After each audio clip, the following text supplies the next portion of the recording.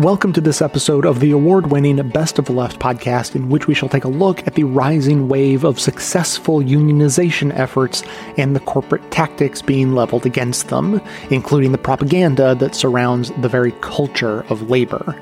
Clips today are from The Real News, ABC News, Democracy Now!, Some More News, and On the Media, with an additional members-only clip also from On the Media.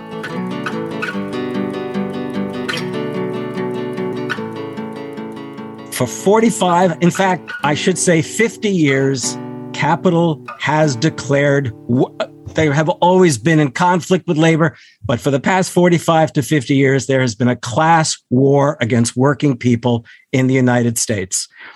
Conservatism was always eager to pursue that class war.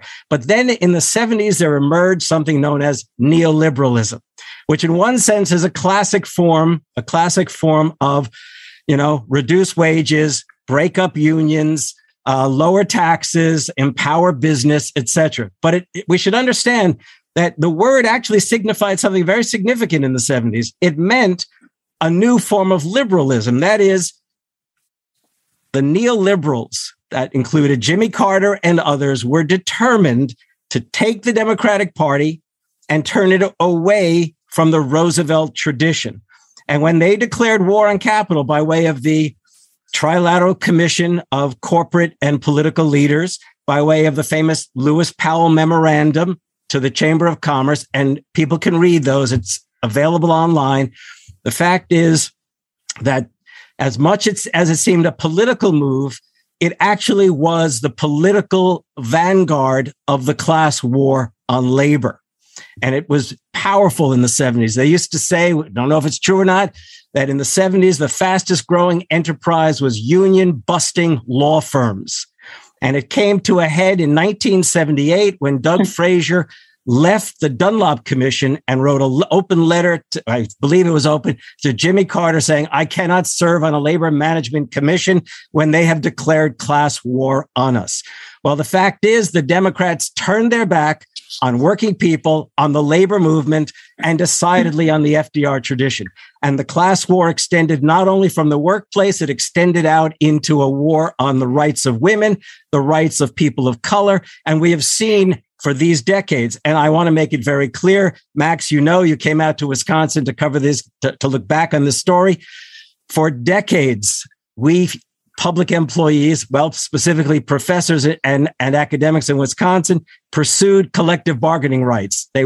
This was the first state to grant collective bargaining rights to public employees back in 1959. And in 2010, when Scott Walker and the Republicans took control of the legislature and the governor's mansion, they immediately pursued what? The disfranchisement, I'll call it that, the disempowering. They stripped public employees of their collective bargaining rights. What's going on now, and I'll just sum it up now, what's going on now is we've seen workers go out on strike. We've seen them walk out of jobs. We've seen, and those workers include everyone from teachers to Kellogg's cornflakes makers, basically. And we see it down in Alabama now. And what we've seen in the Amazon strike is this breakthrough moment. Starbucks workers are doing it. Everyone who has a job recognizes, even if they're not old enough to know how long this has been going on, that they are literally the targets of class war. And the billionaires, as Bernie would say, are becoming soon enough trillionaires. I think about where we are, and I'm just thinking also about Chris, and I think about Chris Smalls getting fired in 2020 and Amazon having 150% attrition rate. There hasn't been a desire to fix anything where it is. It's all been about, if you don't like it, go somewhere else. And the most common phrase that workers heard for decades was, get a job somewhere. If you don't like it here, get a job somewhere else, go find another one. It's your fault if you don't like it. And what Chris said and what needs to be said is, no, you're not going to chase me away. I'm going to make it better right here. I'm going to stick it to you, and I'm going to stick with it as long as it takes to do that. And really, I mean, that's the moment that we're in here. Are we going to stay and fight, or are we just going to continue to let them demoralize us. I always talk about the 4 Ds of union busting. There's divide. They find every single way to divide us. And more recently, it has been along identifying with a political party too. They find ways to delay. So they'll delay any improvements, any resolution. That makes people give up. And they find ways to demoralize us and bring us to that demoralization. I'm sorry, the third is distract. So they'll distract with all kinds of things that get us, moving in a different direction. For flight attendants, it's almost a joke. Every single time we go into contract negotiations, the company says, "Oh, we're going to do a new uniform." But I mean, there's a lot of ways to distract, right?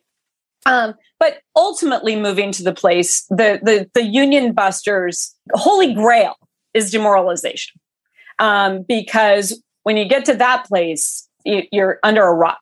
You're not even trying anymore. There's not even anger. There's not even any emotion that allows you to propel yourself forward.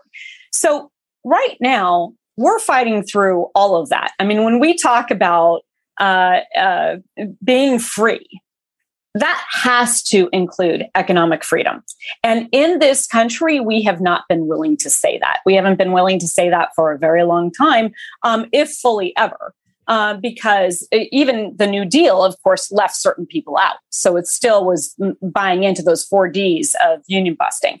But we really have an opportunity right now to have people connect together. I mean, I'm down on the picket line in Alabama, and I can't tell you the number of times that I have to stop somebody with a snarky comment about, "Oh, those coal miners just have to get over it and get on with it. Like, we're not going to use coal anymore."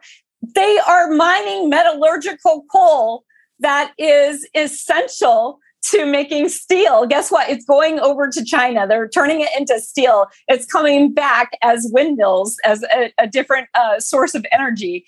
But beyond that, it's never the workers' fault. Never, ever.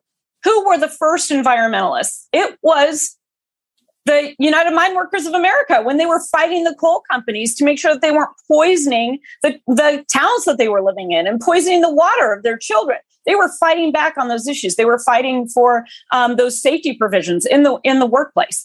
And so I think it's really important that anytime that we're looking at another worker and thinking that we're in competition with them, that we have to check ourselves and understand that's the union buster at work. We got to come together. Women have been I think about the textile workers in New York, women who were fighting because they had lost their husband, they had lost the breadwinner, they had to still provide for their children, were willing to take jobs at a lower rate than men because they had to work. They had to, out of desperation, they had to try to provide for their families. And so they were exploited in that way. But then also the unions that existed at the time hated the women for undercutting the wages of the men. But it's really the boss who's setting up the system. So that's what we have to understand, is all of these things have been set up for us to fail. We're not against, cab drivers are not against Uber drivers. They're against the system that Uber created to undercut the cab drivers' work, right? And to undercut all of us and to try to create an Uberization of our entire economy so that, if we need a nurse, maybe we'll just call for them on an app and they're not really an employee of anyone, so they can't have any employment rights. I mean, that's where we're getting to. If we don't understand that all of these tactics across the board are the same, and we have to join together as workers, have each other's backs, be in solidarity. And so, being down there, going to Alabama for me is, it's spiritual. The mine workers were the ones who led the fight for the 8-hour day. And here we are fighting for it once again. There is not, ask any worker out there, do you work an 8-hour day? It's gone. You're either enforced overtime or the company is not scheduling you enough to meet your benefits, right? Either way, they're undercutting that. The 8-hour day is gone. We're fighting for the same things that we fought for before. Sick leave, vacation, rights on the job, the right to collectively bargain. This warrior Met never should have let this strike happen. They're not even meeting at the table because they understand that they have the state of Alabama on their side, and they can order the Alabama troopers to usher the scabs into the mine. in order to get by the strikers and even maybe hit them on the way. So we're in the same fight that we were in 100 years ago. That's what we have to understand. This can no longer be about labor built the weekend, labor built the 8-hour day, labor got us sick leave, all these things. True. But if we don't understand that it's always a struggle, we lose our muscle. And that's what has happened. We've gone to a place where unions are the HR solution for management, as opposed to with relationships behind closed doors, as opposed to understanding our fundamental purpose, which is to join working people together in the workplace, take capital on where it is. If we think that we can form another political party and solve this, we don't understand how this works. Because if workers form unions and make these demands on the boss, at some point the boss is going to break and want everyone else to have to provide the same benefits. That's how we move forward. And we need to move forward and finalize what Walter Reuther tried to get done, which was a pension and healthcare for every single worker in this country, no matter who you are. That promise that coming for a full day's work and decent work for your lifetime of working ages will provide you healthcare and a secure retirement. That's really simple. But when he went to the auto workers and said, let's go together and get this done so that you don't have to be responsible for that, they said, no, it sounds too much like socialism. And it didn't happen. So he said, instead, I'm going to take it from you. And that is what started to form what people now call the union card. And they'll try to sell the union label. The fact of the matter is that we are failing the 13 million union members who exist today if we're not organizing in the millions right now, because all it is a backward slide. Now, there is no distinction between the non-union worker and the union worker who has a union card. And in fact, there are workers in my union who do not have the health care that they should have. They're recently organized, and the management is saying it's a non-starter. There are other union members who are in that same position. So we have to understand, and then the union members who do have the health care, guess what? The hedge funds are controlling that. They're closing the hospitals. They're cutting back on nurses and janitors and everyone else to make the healthcare system work. They're squeezing everyone from everywhere. You can't get healthcare even if you do have health insurance. So the big issues that we need to take on in this country, that we need to move forward, are only going to happen if we start in the workplace. That's the only way it's going to happen. Because the only person that Jeff Bezos has to answer to right now is Chris Smalls. And he doesn't have to listen to any politician, doesn't have to listen to the voters, but he's got to listen to Chris Smalls.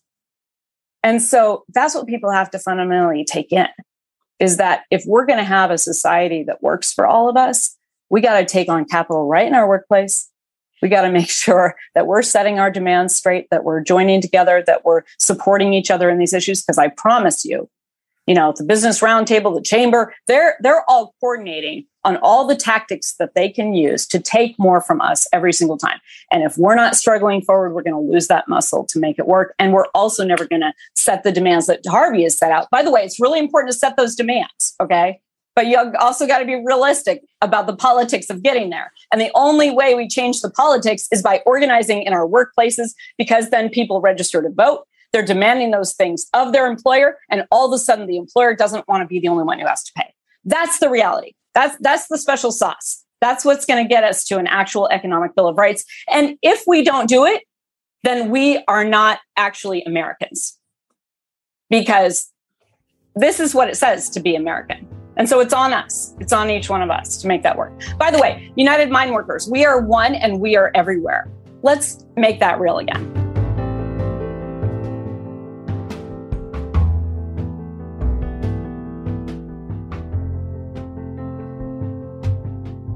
Employees at the Cumberland Mall's Apple store in Atlanta made history as the first retail store to file for a union election in the Apple universe. The move is seen as a milestone as employees ramp up efforts to unionize the tech Goliath's retail workforce while negotiating better pay and benefits. So far, more than 70% of the store's more than 100 eligible employees have signified yes to unionizing. So that movement is going well. Helping lead the charge is Genius bar technician at the Apple Store in Cumberland, Derek Bowles. Thanks for joining us, Derek. Of course. Thank you for having me. So with nearly 2/3, I guess, of the Cumberland Mall's Apple Store employees signing union authorization cards, what happens next? So we filed our petition last Wednesday. Apple will take some time to respond to us. There will be some back and forth, haggling over some details. And then hopefully sometime in June, we will have an election that we will win to form the first union. It's exciting, but so why? Why do Apple employees at this store, and I assume you'd say at other Apple stores around the country, why do you guys need a union? So there are a few things. I joined Apple. I've been with Apple for 10 and a half years. And when I joined Apple, we were a $450 billion company, somewhere around there. And, now we're a $3 trillion company. We've grown fairly massive. I don't think that's a surprise to anybody. What we have seen is that pay in retail has not kept up with cost of living. So in Atlanta, for example, the average apartment will cost you somewhere around $1,650 or so. If you want to be able to qualify for that, as we think that a full-time employee should be able to afford a one-bedroom apartment by themselves. If you work full-time, you deserve the dignity of a home to call your own. And to qualify for that, you got to make $28 an hour. It's not cheap living in Atlanta. It used to be championed as a fairly low cost of living city, but prices are going up like they are everywhere else. And we just want to make sure that workers who work full time and who help Apple to create the kind of profits that it does get a fair shake. Yeah, that's a great point. Apple stores generally located in, my hunch is, higher income neighborhoods and cities in this country and around the world where it costs more. Cost of living is higher. So how does unionization help reduce, I guess it's obvious, income inequality and even poverty in those communities? So if you look historically, you go back into the 30s and 40s and you start seeing as union membership increases, you see probably a 20-point drop in the percentage of income going to the top 10% of U.S. income earners. And you see a bigger share going to average workers. Starting in the late 60s, early 70s, union membership starts to get just pummeled. And union power is weakened through Supreme Court rulings and legislation. And as that happens, what we see is a massive increase in income inequality again. We start seeing that the top 10% again starts taking a much, much larger percent of the wages. And so this particularly affects women and people of color because we, on average, the average Black man will make 22% less than the average white man in the same job, accounting for the same experience, same region, and same education. Unions are a way to guarantee that everybody gets a fair wage. It doesn't matter your race. It doesn't matter your gender. It doesn't matter your sexual orientation. None of that matters. In the union, you are all together. You are all working together, and everybody gets a fair shot. And that's it. I'm old enough to remember the heyday of unions in the 1960s and labor Democrats, where Democrats were closely aligned with Absolutely. Unions.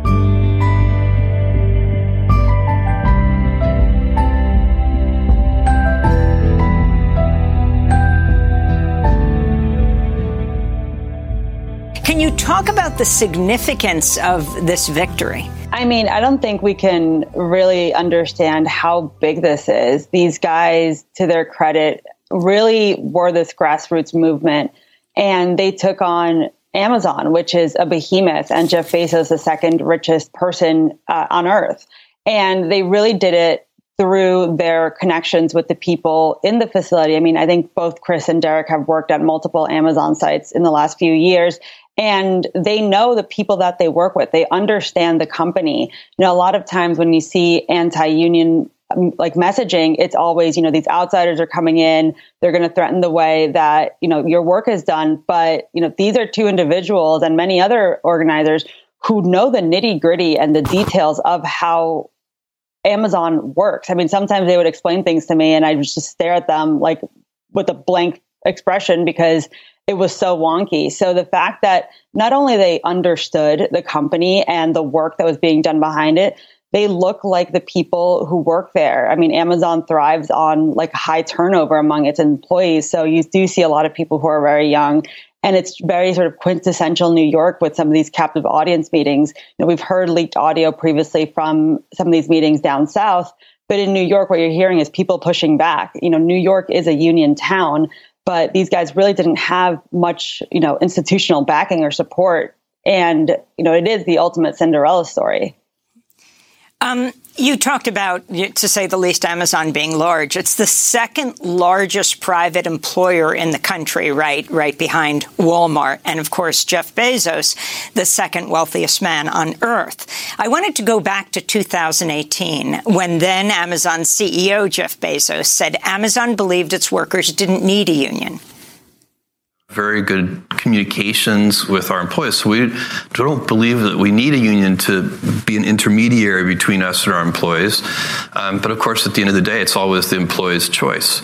And that's how it should be. So but for sure, we would be very naive to believe that we're not going to be criticized. I mean, that's just part of the terrain. You have to accept that. One that I tell people is if you're going to do anything new or innovative, you have to be willing to be misunderstood.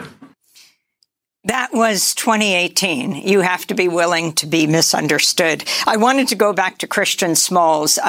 There was an internal memo that was leaked saying that you weren't very smart, and so they would make you the face of the movement, a challenge you took up in a very big way, saying, okay, if I'm the face, I'm the face. Yeah, absolutely. Absolutely. Yeah. You know, when that memo came out, that obviously motivated me to continue advocating for workers' rights across the nation. You know, me and Derek, we traveled the country, we protesting in front of Jeff Bezos' mansions and penthouses that we can find on Google from the East Coast to the West Coast. And we decided to go back home to Staten Island. You know, once again, we were invested in this company. Derek is still invested. He's over a 6-year vet. You know, they don't realize who we are to this company. We understand the warehouses more than Jeff Bezos do. So it's funny that he said, you know, you're going to be misunderstood because we were underestimated. We were counted out. People didn't believe in us. People thought that this wasn't going to happen. They never thought they expected that we were going to be here. It's not just Jeff Bezos and his general counsel that didn't, you know, want us to get here.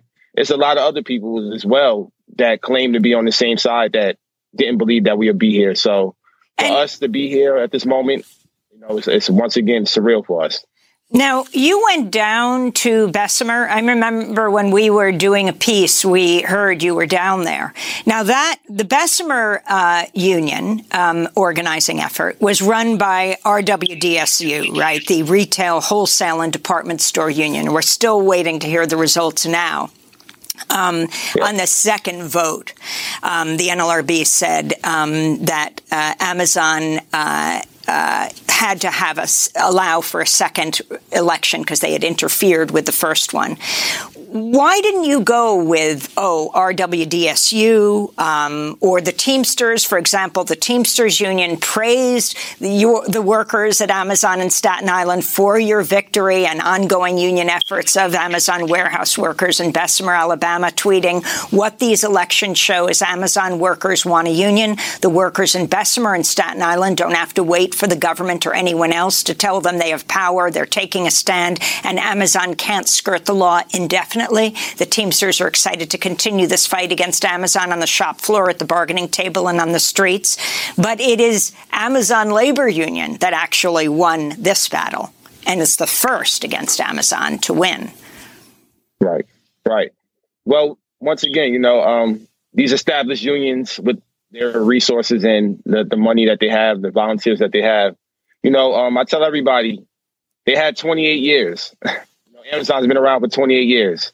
You know, we done something that was unprecedented because when we went down to Bessemer, we saw some missed opportunities with the campaign the first time. We saw things that didn't really fit what Amazon workers represent. And I felt that, in order to take down the machine, it has to come from within. It has to be the workers organizing themselves. And that's what we did with the ALU. We created something that resonated with the workers. We are the workers. We know the ins and outs of the company. We live the grievances. We understand the concerns. We know the language. We look like Amazon employees, especially here in New York. So bringing in established union, that would have took so much, time away from actually campaigning towards an election, because we would now have to educate the union on what Amazon is and how to connect with workers. And I think Amazon uses that against us. Already, even with the ALU, they claim that we're a third party. If you listen to the captive audiences, they say they're going to make the decisions for you. They try to separate us, but they couldn't do that because we say we are all the union. All the workers together are the union. And together, we're going to make these decisions. And that's how we were able to be successful against Amazon. I wanted to ask Josefa Velasquez about what's happening in Bessemer. You've got a very close vote. I think it's 993 no votes, 875 yes votes, more than 400 contested ballots.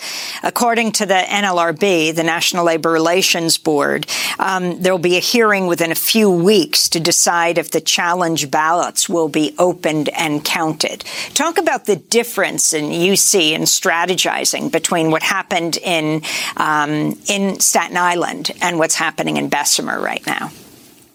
Right. I think it's what Chris said, that these are Amazon workers who are unionizing and organizing within their ranks, as opposed to what's happening down south, where you do have a major labor union that is helping organize. And, the first time around with the vote in Bessemer, they got a lot of heat because you're bringing in celebrities, high profile politicians. That's not the people who work at Amazon. Those are people who surely, order stuff from Amazon, but that's not the folks that are inside packing up orders, shipping them out, putting in 10 to 12-hour days. So there was a disconnect there, and they had a second chance at it, and it's still really close. And, you can't discount the fact that New York is typically pro-union and union-friendly. But at the same time, to the ALU's immense, positioning, it's organizing within the ranks and understanding how this company works and the intricacies of it. For us at the, user-facing platform, it's 3 clicks and you have your product. But for the workers themselves, it's all of these different steps, all of this jargon. And you understand that, at least in New York, sometimes to get to the Amazon facility in the northwest corner of Staten Island, you have to take a bus, you have to take a train and then another bus. And it's a 2-hour commute each way. So they understand who are the workers behind this organization. And it's really, I think, a lot of the times you get the word grassroots thrown around, but this is a case where it's truly grassroots, where you have people who understand how Amazon work. I mean, Derek still works inside of the facility and saw the union busting going on firsthand. Chris has worked as a supervisor in Amazon previously. He's trained people, so they know exactly who the workers are and their grievances and how the union can help make things better. So, Derek, what are your plans now? ALU has won this enormous victory. What are your demands? Just having better benefits, better pay, like sick time. Those are the basic things. Also, job security. Amazon has 150% turnover ratio at JFK alone. So people that come and commute from all these different boroughs, their jobs should be secured. It shouldn't take them 3 hours to get to work, and then when they get there, they could possibly be fired. The possibilities of that are very high. So we have to make that change, and also recruiting more workers to get involved with the union. Becoming shop stewardess. So we want to have shop stewardess in different departments, so that have workers representing other workers, and that we can create an environment where our demands, and the workers' needs are appreciated. So if you have these workers on the inside being more involved with the union, then now you create a powerful force, that ultimately can't really be stopped. And Amazon has to abide by these rules. And Josefa, if you can talk about the comparison of what's happening with Amazon now and with Starbucks, what we're seeing all over the country right now. Right. And I think it all goes back to sort of the early days of the pandemic where everyone was lauding essential workers, people who still had to work while, some of us had the luxury to work from home. And these, 7 p.m. clapouts that we had, all these people had to work through the pandemic. And suddenly from one day to the next, we sort of just forgot about it and it became in the back of our minds. So now you have this moment where people were more conscious of the working class, the people who keep us fed, the people who, deliver our coffee, deliver our packages. And so I think it created this moment really in history where people started recognizing the working class more so than before, especially when it comes to like tech and big companies, where now you're seeing Amazon and Starbucks having these major profit margins while their workers, are struggling to pay rent, to keep themselves fed, and are getting sick and dying from this virus. So it created this moment where everyone was looking around and saying, we have an immense amount of power because people are no longer putting up with some of the working situations they have. They have other alternatives. And that at the end of the day, dying over Starbucks is not worth it. So let's create something different. Let's organize. There's power in numbers. And I think there's two very clear things happening here where it's these worker-led movements and also a very big generational shift into the sort of feelings towards unions.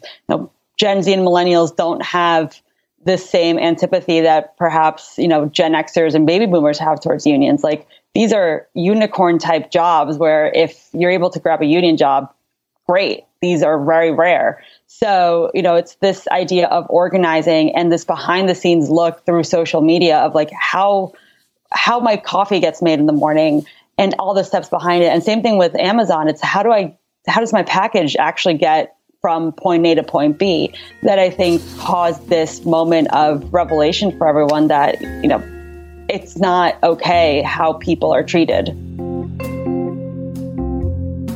Today's episode is sponsored by a new limited podcast series, Will Be Wild.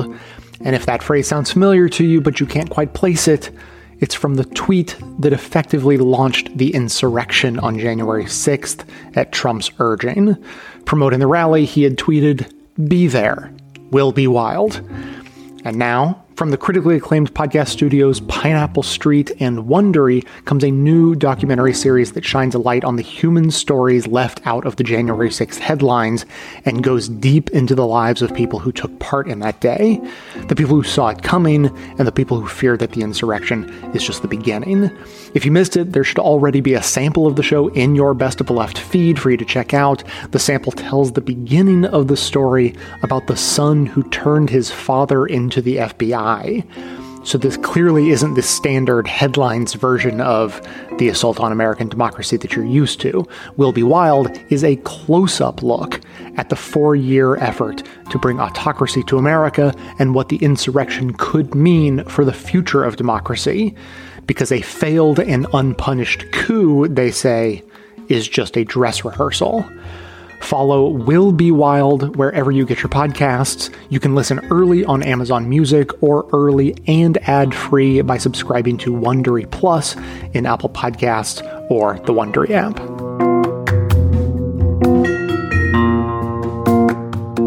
Over 140,000 people went on strike last year for concerns including, please pay us more, and please give us health care, and hey, could we not die on the job? One of the most notable strikes started in October 2021. 10,000 United Auto Workers, employees for John Deere in Iowa, went on strike, citing stagnating wages despite increasing profits. Workers only received a 5% pay increase, while the CEO received a 160% pay raise. The strike strike continued after John Deere made some concessions, increasing the pay raise to 10%. But this new contract allowed a loophole for them to keep hiring supplemental workers who would earn way less than workers doing the same job, which seems like a clever way to start to phase out your normal employees for supplemental workers whom you get to pay less for literally no good reason while trying to pit your employees against each other. Nice work there, Dick's running John Deere. Unsurprisingly, United Auto Workers voted to remain on strike while this two-tier pay system continues to exist. John Deere responded to the strike by getting an injunction to limit the number of picketers outside the factory to 4 at a time and to ban burn barrels that were keeping strikers warm at night, using the power of the freezing cold to fight against strikers. You know, Mr. Freeze stuff, but without the relatable backstory about loving his wife. They also forced salaried workers to become scabs and take over the factory floor work, despite these salaried workers being woefully untrained and unprepared to, work in a factory. Almost immediately after John Deere forced their workers to go on the factory floor, someone crashed a tractor into an electrical box. Oops! I guess the unskilled replaceable work of operating 10,000-pound machines requires some, skill.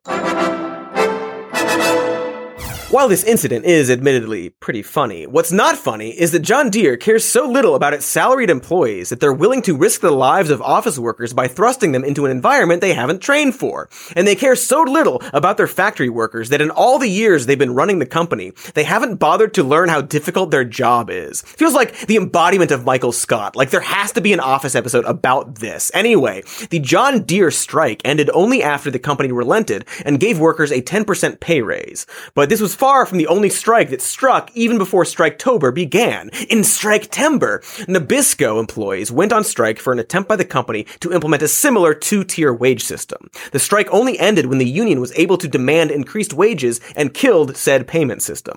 Then there's the Kellogg's strike in Omaha, in which workers, also like the John Deere strikers, are against a two-tier system where Kellogg's is able to pay those they deem transitional employees less for the same amount of work as legacy employees. Kellogg's was also trying to increase the number of employees they get to classify as transitional employees. So, trying to pay more employees less. The strike was also over poor working conditions, where they are forced to work 12 to 16-hour days, given mandatory overtime, and were punished for taking sick days. If there's one thing we've learned during the pandemic, it's that forcing people to work when they're sick is smart and good, and smart again and good again. The strike ended after the union voted to accept a new work contract that offered higher wages and more benefits. Speaking of gross food we love, in October, McDonald's workers walked off the job in 12 different cities over the company inadequately protecting workers from sexual, verbal, and physical harassment in the workplace. Also, 60,000 members of the International Alliance of Theatrical Stage Employees threatened to strike, citing grueling working conditions over 12-hour workdays with little to no breaks and low pay. IATSE president Matthew Loeb said, "Our people have basic human needs like time for meal breaks, adequate sleep, and a weekend. For those at the bottom of the pay scale, they deserve nothing less than a living wage." Sleep!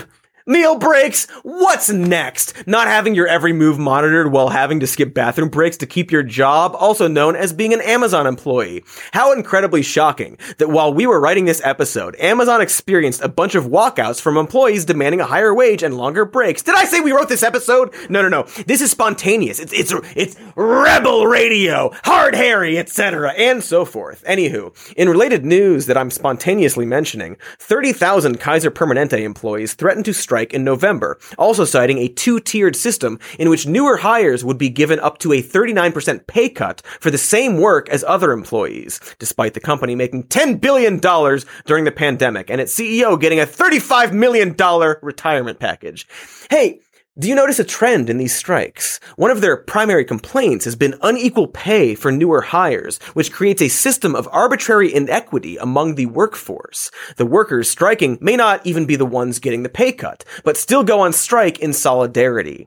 Unions recognize that when companies do this, they splinter workers into smaller groups, causing rifts and making it harder to organize. In this case, it was more like Kaiser not permanent. Kaiser not permanent. Because the company caved, is the point, agreeing to do away with the two-tier payment system and increasing wages. Shane Burley, the communications organizer of the Oregon Federation of Nurses and Health Professionals, said, "I'm really happy we have an agreement. It was a really long fight. It only happened because we basically put forth the largest healthcare strike in American history. In fact, around half of the 140,000 people who went on strike in 2021 were healthcare workers. Or, the heroes on the front line of the pandemic that we made cute Funko Pops out of, and some weird political cartoons imagining them getting killed in a war before forgetting to do anything materially useful for them at all, or even viewing them as people with lives who were just doing a job that wasn't supposed to have casualties. Imagine if a serial killer was slaughtering a bunch of accountants, and instead of doing anything, we just called them brave soldiers and thanked them for their sacrifice. That would be weird and up. And so in 2021, nurses went on strike for 10 months in Massachusetts at St. Vincent Hospital. The hospital is owned by Tenet, a very serious action adventure through time and space that I have not gotten around to seeing yet, and a for-profit healthcare company that owns 60 hospitals in the U.S. and is valued at over $8 billion. The nurses union had been negotiating with hospital management for 2 years for a better contract, asking for pay increases and safer working conditions, but mainly for the hospital to address its staffing issues. More specifically, that there was not enough staff per patient. The strikers called out a policy of the hospital to send nurses home during a shift if the management thought they were not needed, a practice called flexing. But despite how it sounds, this was done out of cost cutting and not overstaffing, meaning that the remaining nurses on duty became swamped. And amazingly, this happened even during the pandemic. To maximize profits, American hospitals have been intentionally understaffing nurses for decades, long before the pandemic. What the hospital industry doesn't want you to know is that there's never been more licensed nurses in America. Hospitals just aren't hiring them. After the 300-day strike of 700 workers, the nurses union won. They not only beat the hospital management's attempt to replace them with strikebreakers, they also got their main demands over staffing issues, 2% pay raises, better healthcare since nurses need healthcare too, and provisions for nurses who are assaulted on the job, which is sadly a thing that happens a lot. This is also an improvement for patients. Research has shown, unsurprisingly, that patient outcomes improve when they get more individual time with nurses. But despite what seems like a win for both the nurses and the patients, amazingly, there was an attempt to kill the nurses union following their victory. The National Right to Work Defense Fund, an anti-union organization, has given money to aid in a union decertification effort led by a strike-breaking nurse who quite ironically said the union was dividing workers. Some fun facts about the National Right to Work Defense Fund. It was established in 1968 and tries to advance right-to-work laws that prohibit unions from having agreements with management that all employees must pay dues. Also, it was started by a white supremacist. Because this is America, you see. And so the anti-union right-to-work movement started with the Christian American Association, led by Republican businessman Vance Muse. Just to give you an idea of who Vance Muse was, his own son described him as a white supremacist, an anti-Semite, and a communist baiter, a man who beat on labor unions not on behalf of working people, as he said, but because he was paid to do so. Vance Muse also fought women's suffrage, tried to bring back child labor, and published anti-Semitic and anti-black propaganda. In other words, the founder of the right to work is a man perpetually on the wrong side of history who was probably paid to do it. And this is the same movement alive and kicking today, and trying to kill unions even after successful strikes that improve conditions for workers and patients. Luckily, the St. Vincent's Nurses Union voted to keep their union, so that's good. In fact, the pushback against anti-union propaganda and toxic work culture in general seems to be growing. Posts from the anti-work subreddit have reached immense popularity and media pearl clutching. The anti-work subreddit has 1.8 million members since starting out as a niche community for work abolition, ending forced labor through capitalism. They cite books like The Abolition of Work by Bob Black. But for most of the users, it's a place to vent about their struggles and mistreatment at work, as well as a place for cathartic, if not sometimes fake, posts about texts they send their bosses quitting jobs that treat them poorly. It rose to prominence during the pandemic alongside the great resignation of people quitting in record numbers. And again, whether or not these posts of people telling off their workplaces are real or not, this subreddit really rose to fame as some hardcore comeuppance porn. Their popularity reveals how many people fantasize about quitting their job after a round of abuse from their boss. And most importantly, people realizing they have the chance to actually actually demand better treatment and have leverage, as in realizing the value of their labor and the fact that they aren't as replaceable as they've been told.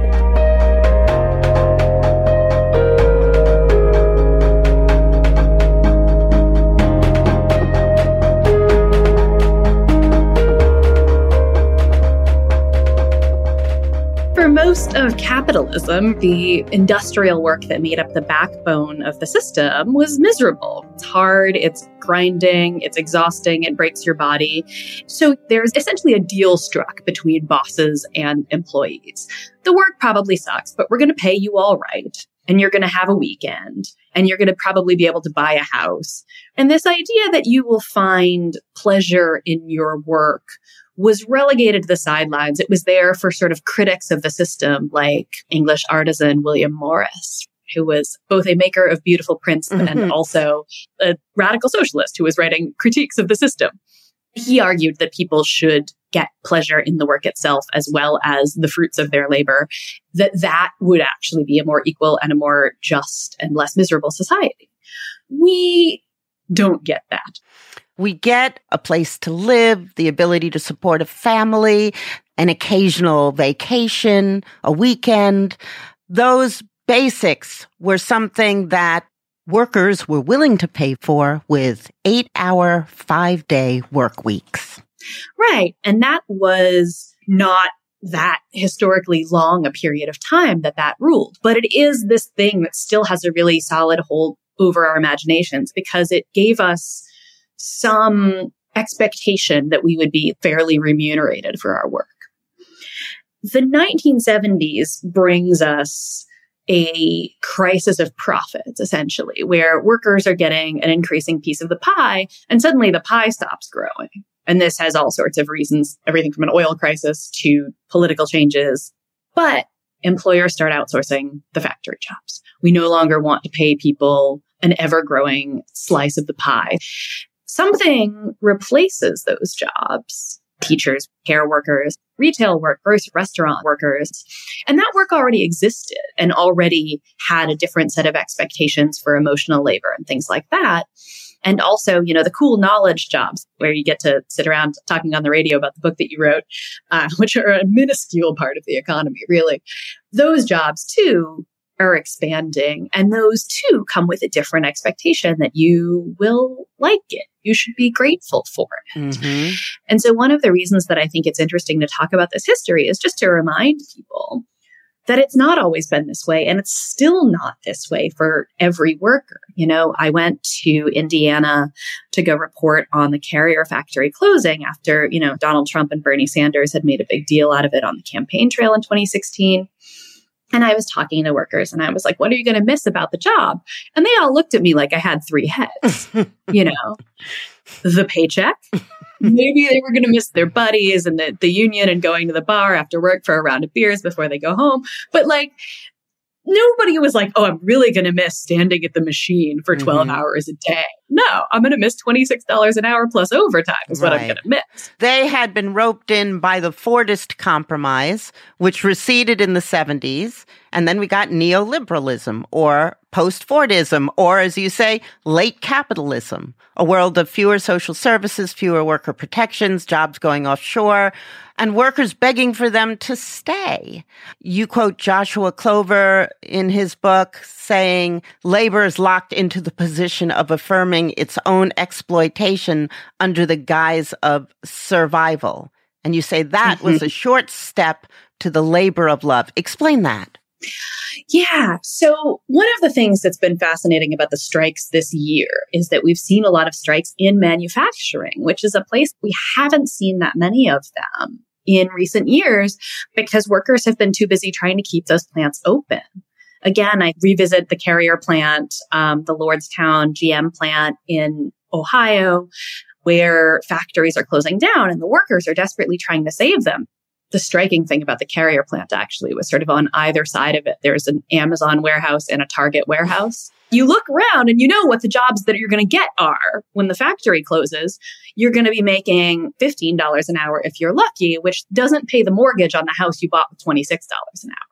And so you go from being able to strike, shut down production, make demands for more, like the workers at John Deere did this summer, to begging your employer not to shut the factory down entirely and move it to Mexico, to Bangladesh, to Vietnam, to China.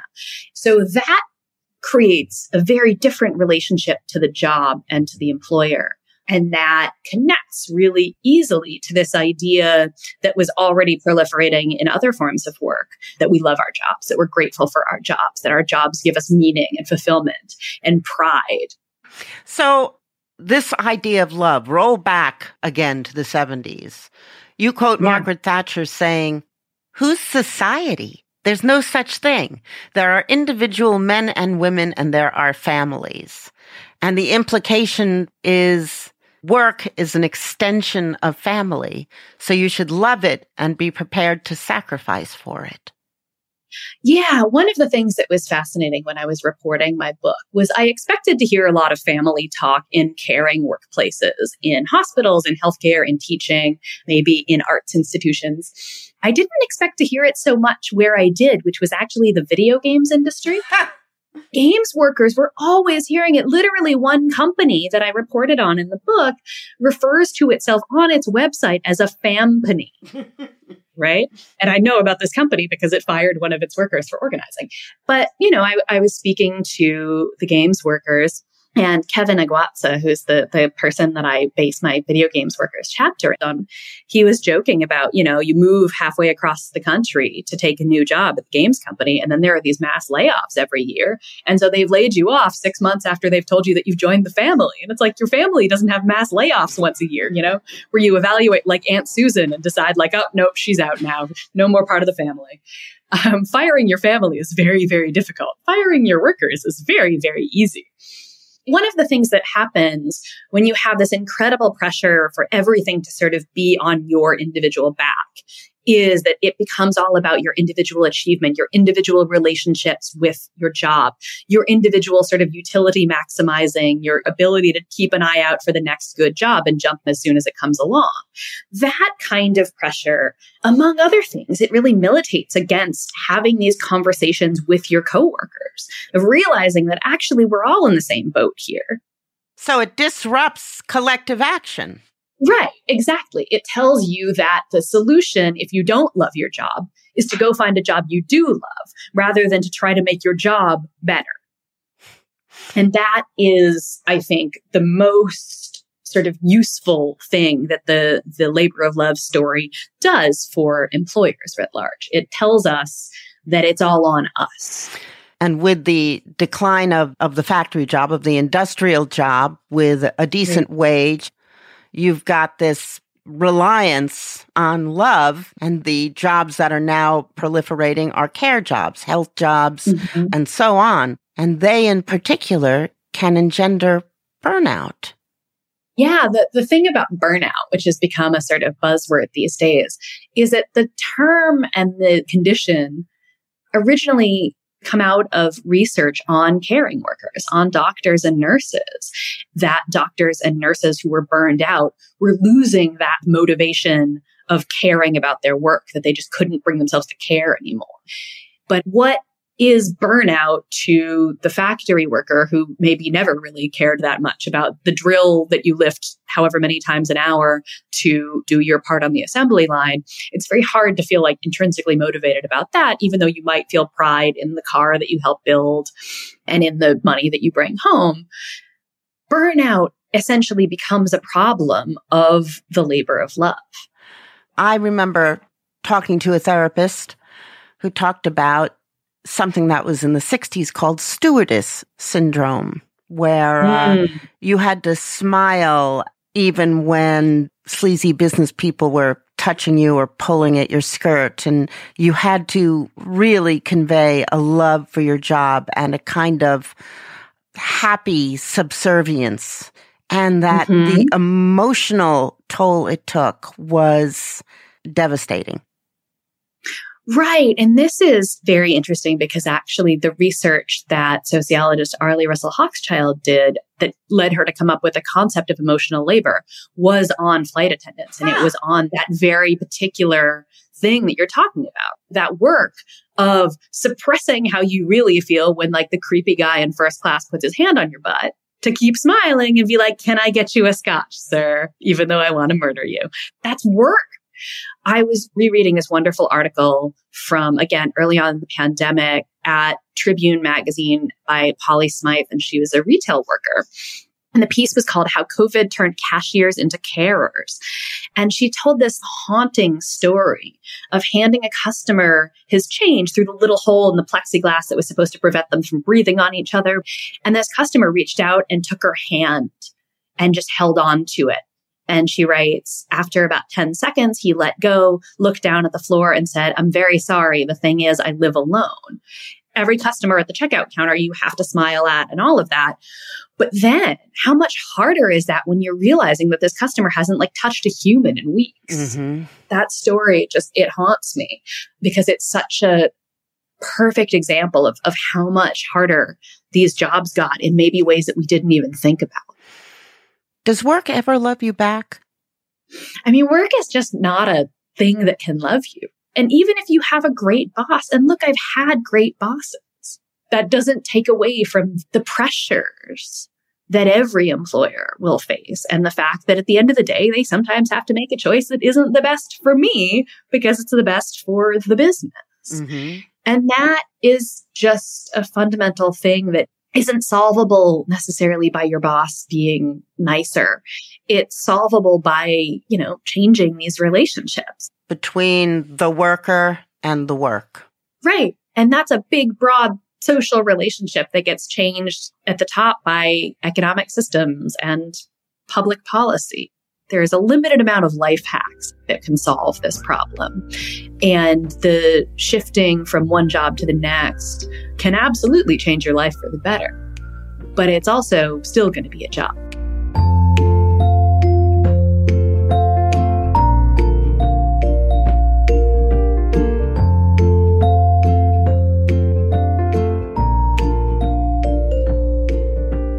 We had this infusion of relief during COVID, and people had an opportunity actually to see what that could look like. That you said you called it emergency, but actually what we want to talk about here is that this is not emergency status. This should be the status quo.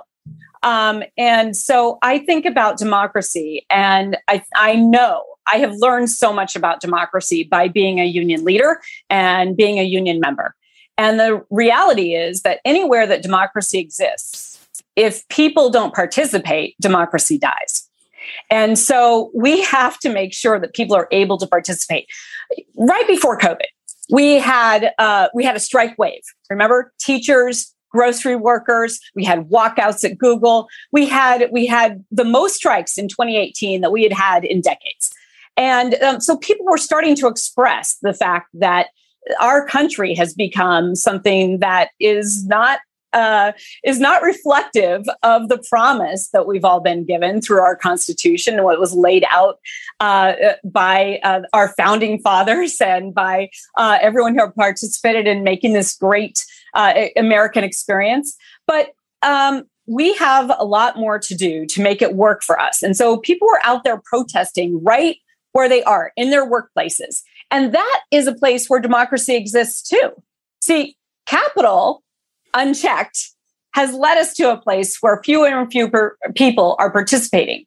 I think about the 2016 election when I was out there talking with workers, and there were workers who said, I don't have time to go to the polls. I'm working 2 and 3 jobs. So think about that. The more that people have security, the more that people can take care of their families, the more likely that they are to participate.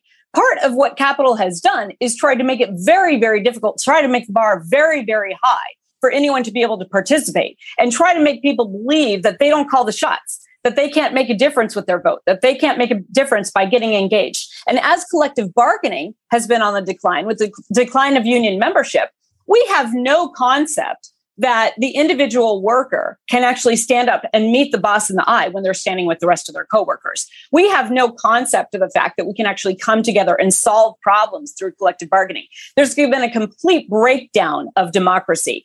Then you have the pandemic on top of that. And now workers have a shared experience, and they see we've been stretched so far Across the board in every single industry, we're more productive than ever. What does that mean? It means we're working longer hours and we're working with fewer people to do the same job.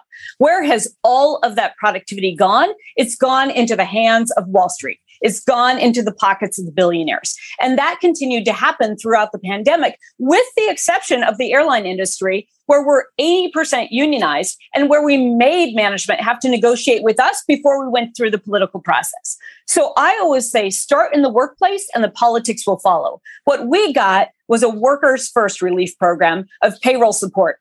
And we had to do this because in this country, without healthcare provided, if you don't have a paycheck, you also don't have healthcare. And so our proposal was keep everyone where they are, pass that money directly through to the workers where they continue to pay their taxes, which lifts up the local communities.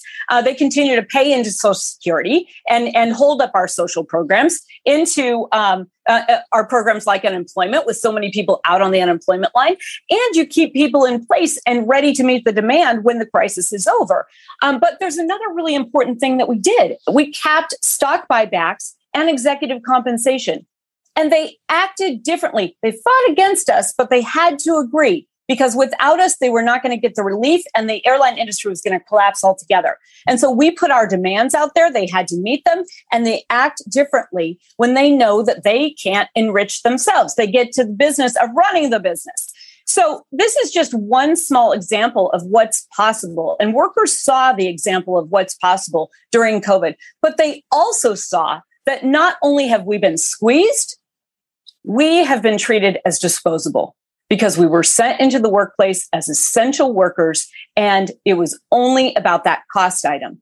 Essential workers, that title that capital has been so used to giving people to make them feel pride in what they're doing and have people feel like they'd be willing to accept anything just for a little praise. The fact of the matter is, when people die, when they see their coworkers dying, when they see them in unsafe conditions, that changes. So here we are in this moment where workers are actually waking up to the idea that maybe there's another answer. Maybe there's another way to go about this. And Chris Smalls, man, I can't give him enough credit. And the people who stood with him. Let's just talk about that win in New York for just a minute. You know, he was a worker who wanted to move up in the company, who was working hard actually at Amazon, wanted to take pride in where he was. And when his company abused him so badly, not only pushing them into unsafe conditions, but when he stood up and said something about it to try to make it a better workplace, they fired him instead of listening to him. And then they targeted him. And this has been what capital has done forever. They think they have all the control because they have all the money. But he kept at it and organized and did something that other people don't think is possible, because they can't even believe that workers can wake up to the power that we have right now. And that is the moment that we're in. So I don't think this is about what's possible. Okay. A lot of people are saying this shows what's possible. Bullshit. Okay. Workers have this power right now. It exists right now. All we have to do is wake up to it and then join together and look at the worker-led movement that was led in that warehouse. It was diverse. It engaged everyone. It did all the right things in organizing without using the organizing terms or having someone else tell them what to do. They had fun together because they were taking on the boss. They were taking on what some people would say is the most power. But the truth is that the people in charge right now, the billionaires, they don't have power.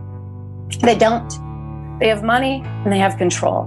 Workers have power because nothing moves without us.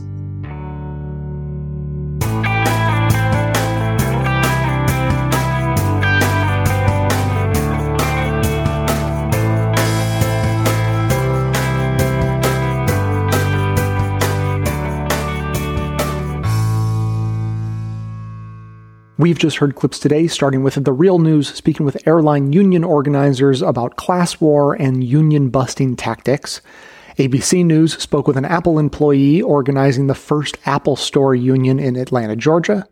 Democracy Now! Talked with Chris Smalls and others about the successful unionization campaign at an Amazon warehouse. Some More News ran down a murderer's row of recent labor abuses by major companies. On the Media discussed the propaganda of labor of love and the anti-worker rhetoric of love it or leave it. And The Real News, speaking further with the airline industry union organizer, discussed the fundamental connection between democracy and the workplace. That's what everyone heard, but members also heard a bonus clip from On the Media looking at the history of May Day, International Workers' Day, which is celebrated nearly everywhere but in the US, where it was created. To hear that and have all of our bonus content delivered seamlessly into your new members-only podcast feed that you'll receive, sign up to support the show at bestoftheleft.com/support or request a financial hardship membership because we don't make a lack of funds a barrier to hearing more information. Every request is granted, no questions asked. And now I have some more thoughts about issues sort of swirling around the concept of labor, but first, some activism for you. As the surge in labor organizing continues, members of Congress are raising concerns that the National Labor Relations Board may not be able to meet the demand. The NLRB plays an essential role for labor, overseeing private sector union elections and refereeing disputes between labor groups and employers. However, 8 years of stagnant funding and losing roughly 30% of its staff since 2010 has left the department weak. Members of the House and Senate are calling for a $94 million increase in the NLRB budget for the next fiscal year, saying the board has been, quote, starved to death for a decade. But like everything, it will be an uphill battle, so call your members of Congress today and tell them you support workers' rights to organize and that you demand the increase in funding to revitalize the National Labor Relations Board. Check the show notes for the full story on this issue and be sure to share it and this call to action with others. Now, I want to talk a little bit today about how work is part of life, not something to be balanced against life. So the show today got me thinking about the human connections, particularly during COVID lockdown, that were being forged through places of work, sometimes between the employees and the customers. We heard the story of the man who lived alone and reached out and held a cashier's hand and then explained, I'm sorry, but I live alone.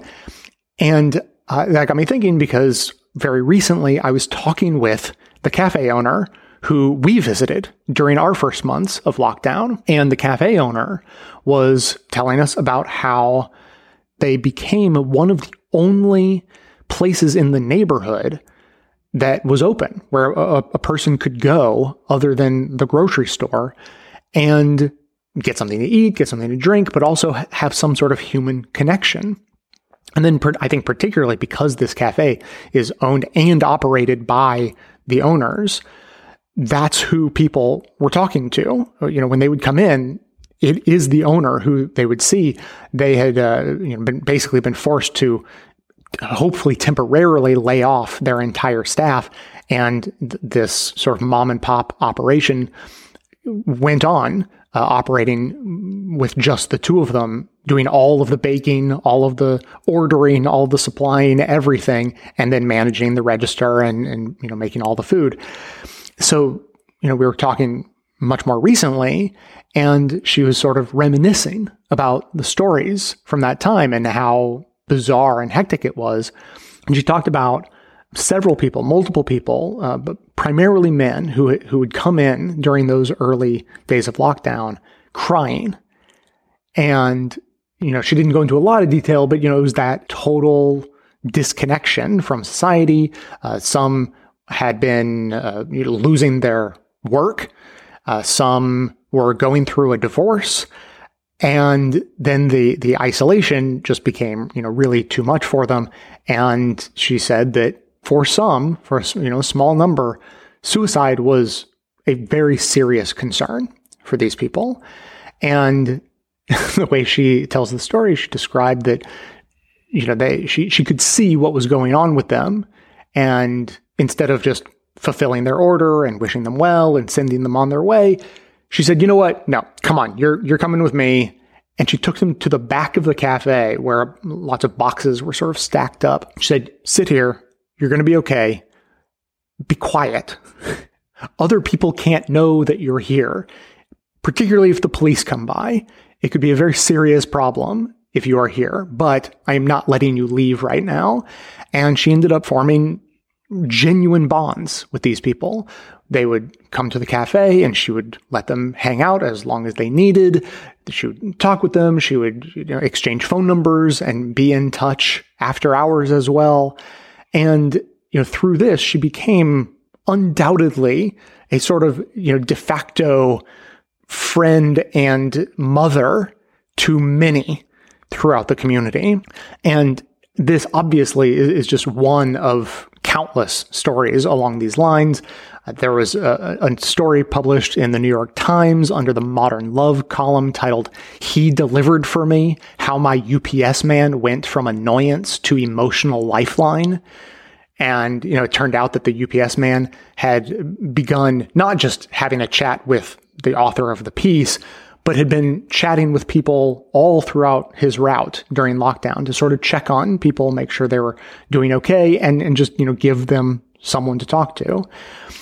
And COVID is by no means unique in terms of generating these types of stories. In the most recent bonus episode that we did for members, we talked in more depth than I'll have time for today about Rebecca Solnit's book, Paradise Built in Hell. And here's just a quick excerpt from it. She is describing the aftermath of the 1906 earthquake and fire in San Francisco. And she writes, Mrs. Anna Amelia Holzhauser woke up on the floor of her bedroom on Sacramento Street, where the earthquake had thrown her. The house in western San Francisco was slightly damaged. Her downtown place of business, she was a beautician and masseuse, was a total wreck. And so she salvaged what she could and moved on with a friend, Mr. Paulson. Like thousands of others, they ended up trudging with their bundles to Golden Gate Park, the 1,000-acre park that runs all the way west to the Pacific Ocean. There, they spread out a quilt and lay down, not to sleep, but to shiver with cold from fog and mist and watch the flames of the burning city, whose blaze shone far above the trees. On their third day in the park, she stitched together blankets, carpets, and sheets to make a tent that sheltered 20 people, including 13 children. And Holzhauser started a tiny soup kitchen with 1 tin can to drink from and 1 pie plate to eat from. All over the city, stoves were hauled out of damaged buildings. Fire was forbidden indoors since many standing homes had gas leaks or damaged flues or chimneys. Or primitive stoves were built out of rubble, and people commenced to cook for each other, for strangers, for anyone in need. Her generosity was typical, even if her initiative was exceptional.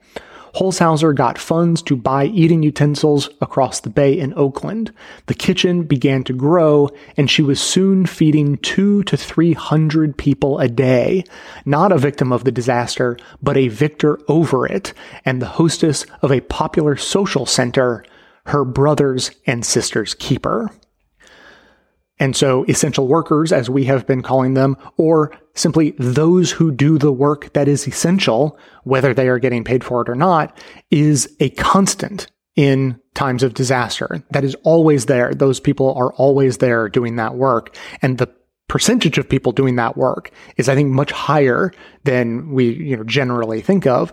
And for many, they are the links to not just society, but sort of humanity. And so the whole work-life balance thing, to get back to this, is bullshit. Not because life is made for working and there should be no disconnect between working for a corporation and the rest of your life, but because the work that you do should be made to fit into a life. And there shouldn't be thought of the separation, because when you begin to think of that separation, you start to think that, well, the time spent working, it's okay if that's mind-numbing, soul-crushing, and miserable, because I have my real life over here. It shouldn't be that way. No one should be expected to give over 40 hours or more of their lives each week to do something that is not worthy of being called life and needs to be relegated to something else called work. We heard today about different types of jobs and which we might think of as being labors of love. And sure, you may not hear someone working on a factory line talk about loving their work.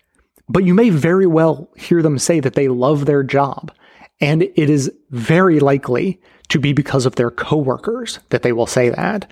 However, when I conjure an image of a person with a factory job saying something like that, I don't think of someone working in a factory today. Maybe they're there, maybe they feel that way.